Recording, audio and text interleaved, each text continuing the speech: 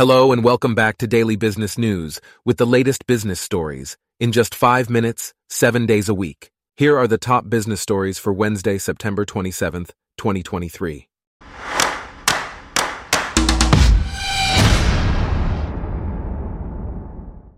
Today's episode is brought to you by Blogcast, your personalized audio feed, available on iPhone and Android. First off, educational media company MasterClass recently raised $335 million in funding and used $100,000 of it to build a replica of Disney CEO Bob Iger's office in a conference room. This was done because the real office was not suitable for filming. MasterClass films courses taught by industry leaders, and Iger was set to teach a course on business strategy and leadership. The company also filmed an unreleased masterclass on cryptocurrency with Sam Bankman-Fried, the founder of FTX. In other news, the 26-year-old CEO of a Baltimore technology company, Pavel Lapierre, was found dead in an apartment building with signs of blunt force trauma. Lapierre was the co-founder and leader of EcoMap, a company that digitizes ecosystems.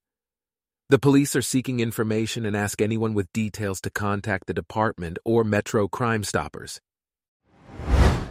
Meanwhile, CASETiFY, a global tech accessory brand, has announced its first large-scale retail partnership with consumer electronics retailer Best Buy. The partnership will bring CASETiFY's accessories for iPhones and other tech products to over 850 Best Buy locations across the United States. This expansion marks an important milestone for CASETiFY as it aims to diversify its distribution and increase its share of the global technology accessory market. Next, Target has decided to close 9 stores in response to retail theft, including locations in New York, Washington, California, and Oregon. The company reported that inventory shrinkage would reduce profits by $500 million this year. Target is taking steps to address the issue, such as locking cases for merchandise prone to theft and using third-party security guard services. The company is also investing in cyber defense technology and collaborating with the United States Department of Homeland Security on tools to detect and prevent criminal activity. In a new study by the International Coaching Federation and Human Capital Institute, it was found that organizations are increasingly committed to fostering a coaching culture. The study revealed that coaching is becoming more accessible to professionals at all levels, although only 27% of organizations make coaching from a professional coach accessible to all employees. The International Coaching Federation is leading the global advancement of the coaching profession and highlighting its role in society. Meanwhile, numerous retailers, including Rite Aid and Bed Bath & Beyond, have announced plans to close stores in the United States in 2023. The list includes major players like Amazon and Walmart, as well as drugstores involved in bankruptcy negotiations. Some retailers are closing locations to cut costs, while others are navigating bankruptcy proceedings. Bed Bath & Beyond declared bankruptcy this year and closed 896 stores. Foot Locker is also closing 545 stores as part of a shift away from shopping malls. The founder of Boulo, a recruitment platform, shared her insights on finding exceptional candidates among those who initially didn't make the cut. She suggests that employers adjust their resume screening process and consider unconventional candidates.